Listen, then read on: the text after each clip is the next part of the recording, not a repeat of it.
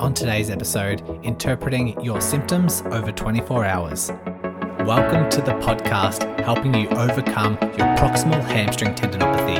This podcast is designed to help you understand this condition, learn the most effective evidence-based treatments, and of course, bust the widespread misconceptions. My name is Brodie Sharp. I'm an online physiotherapist, recreational athlete, creator of the Run Smarter series, and a chronic proximal hamstring tendinopathy battler. Whether you are an athlete or not, this podcast will educate and empower you in taking the right steps to overcome this horrible condition. So let's give you the right knowledge along with practical takeaways in today's lesson.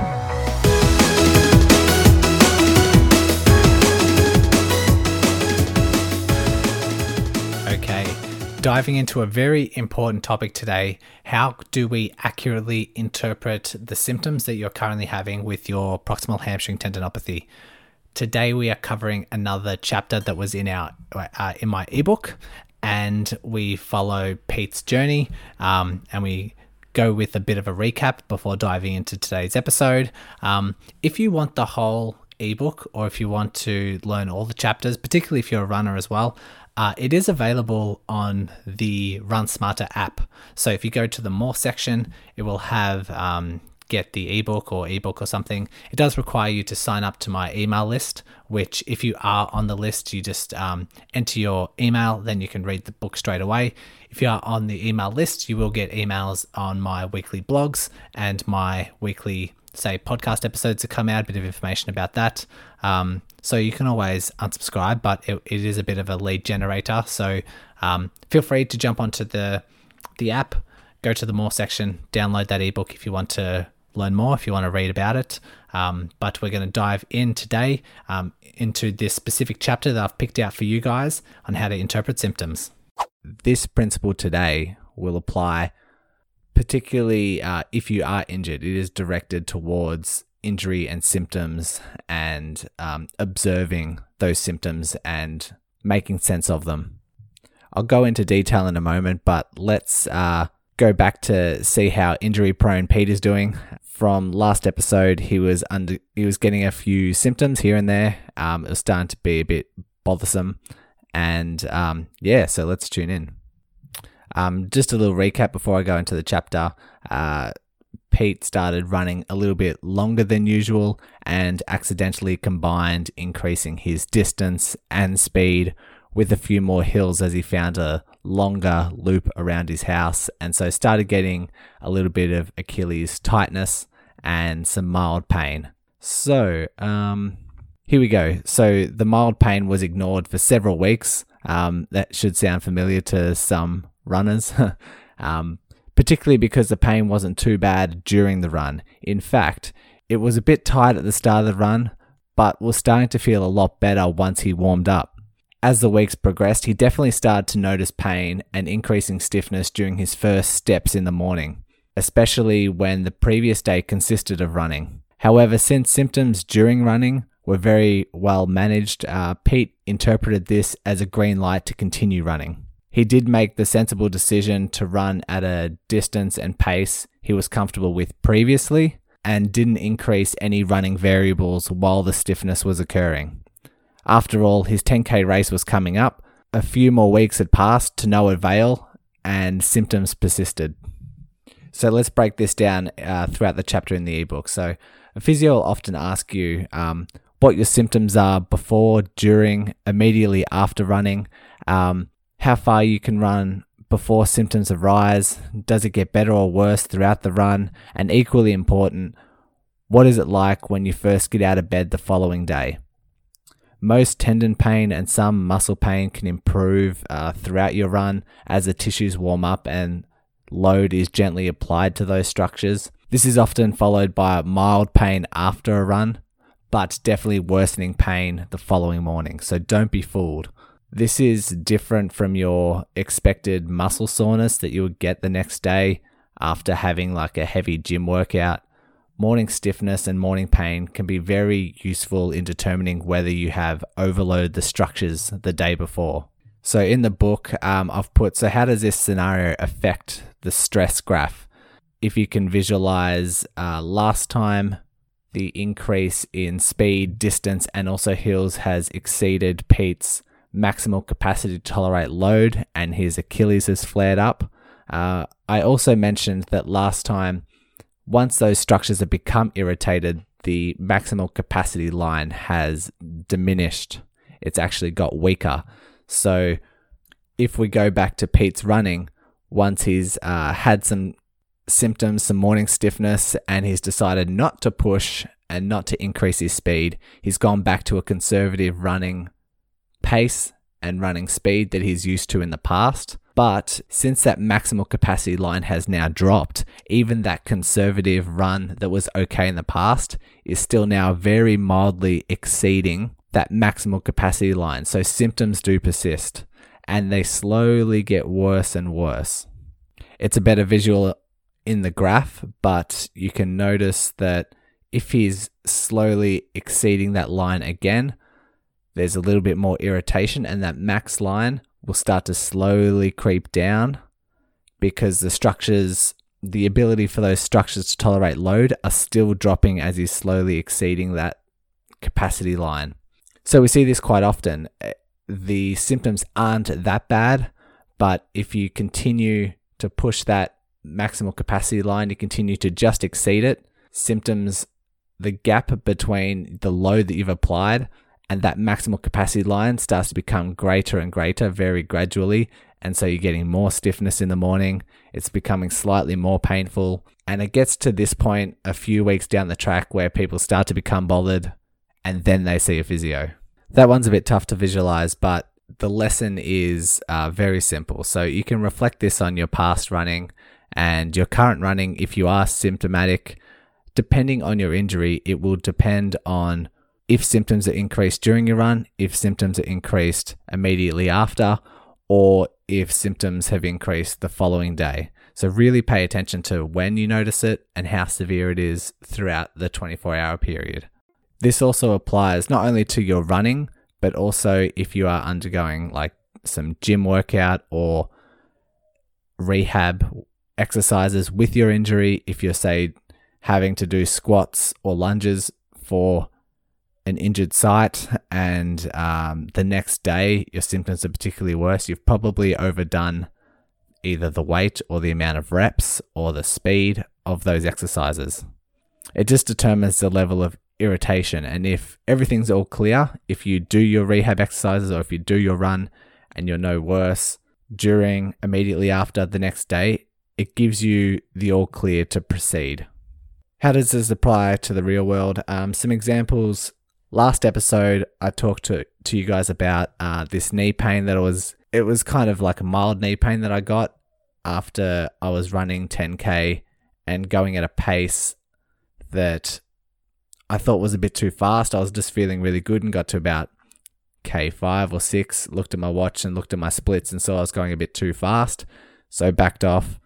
The next day, symptoms were there, like the knee was sore, but not as bad as if I was to push like I was in the previous 5-6Ks. So I wasn't feeling pain at the time. I wasn't feeling pain afterwards. I felt increased pain the next day. So I wanted to make sure, I was grateful that I did back off the pace because my pain the next day would have been so much worse if I hadn't.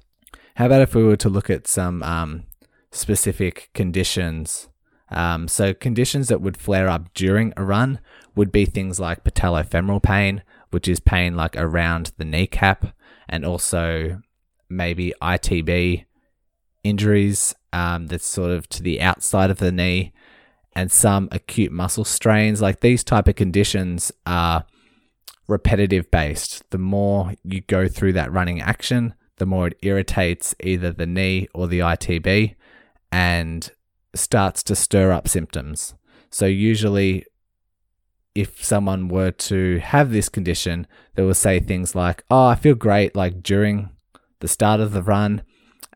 Symptoms will usually come on at about 4K, 5K, everyone's different, but it'll come on at a certain period of time.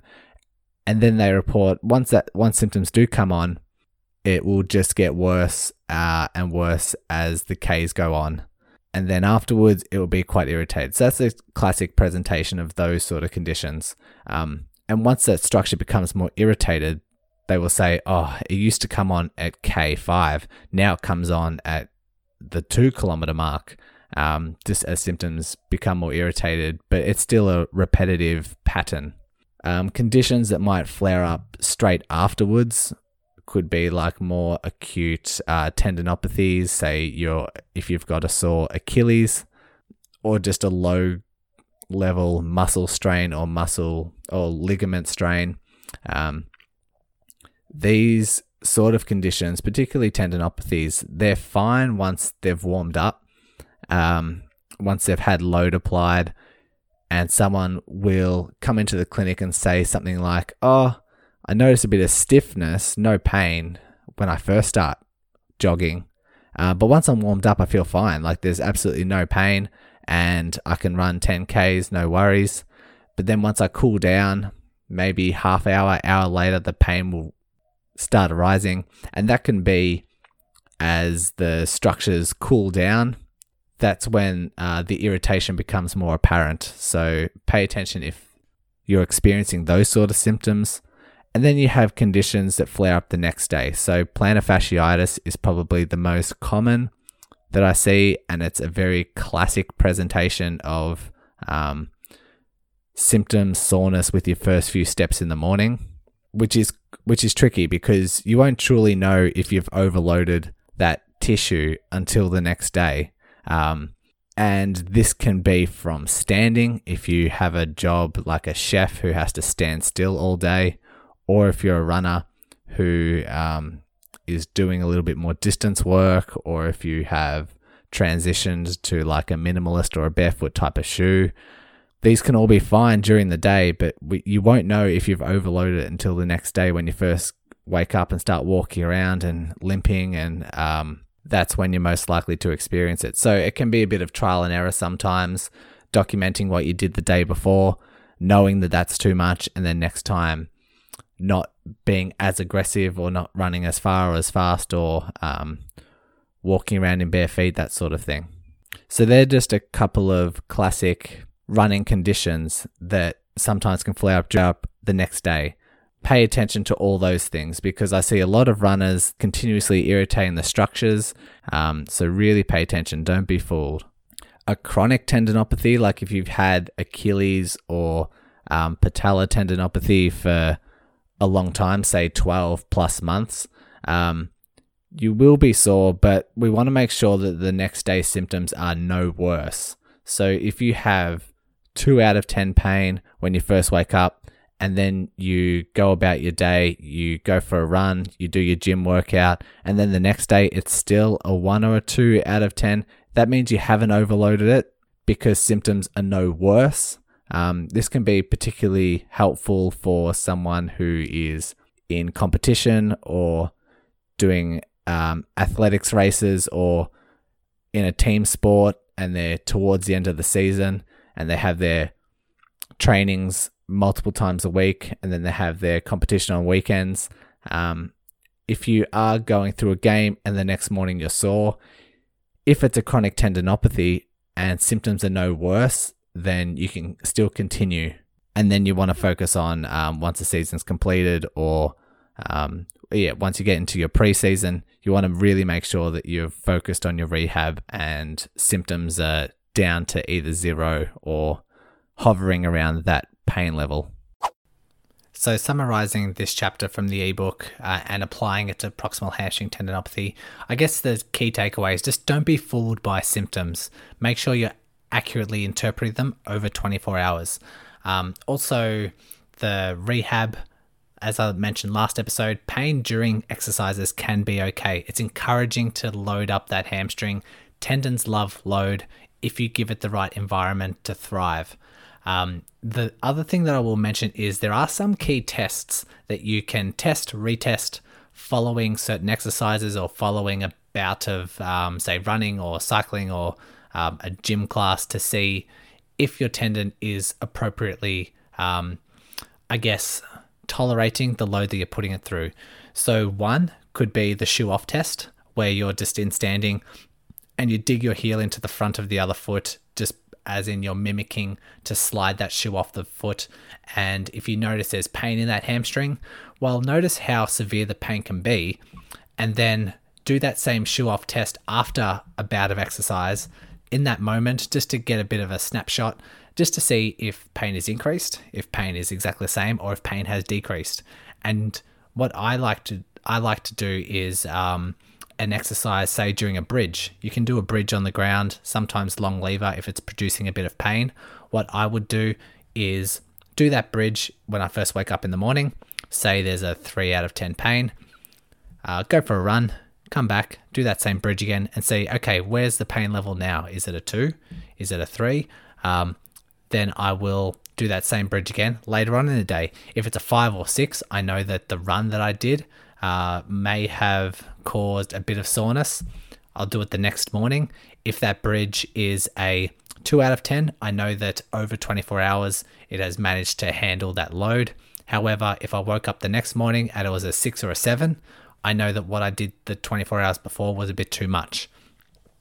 Some other tests that you can do, if you can try and visualize lying on your back with your calves resting up on a bench or on, say, your bed. So your hips are bent at 90 degrees, your knees are bent at 90 degrees, and you're kind of just resting with your back on the floor, and your legs are resting up on the chair or bench or table.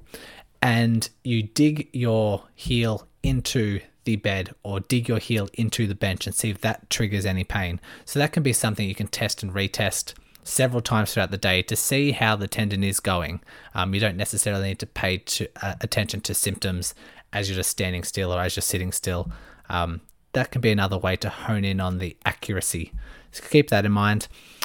Also, while we're interpreting symptoms, keep in mind that fears, thoughts, emotional states, anxieties, all these things can have a particular influence on pain signals.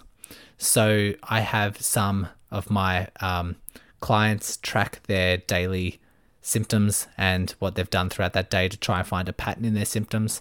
And sometimes, particularly if the pain is chronic, they notice days where they're feeling a bit depressed, anxious, or fearful, dwelling on the past and really getting down on themselves.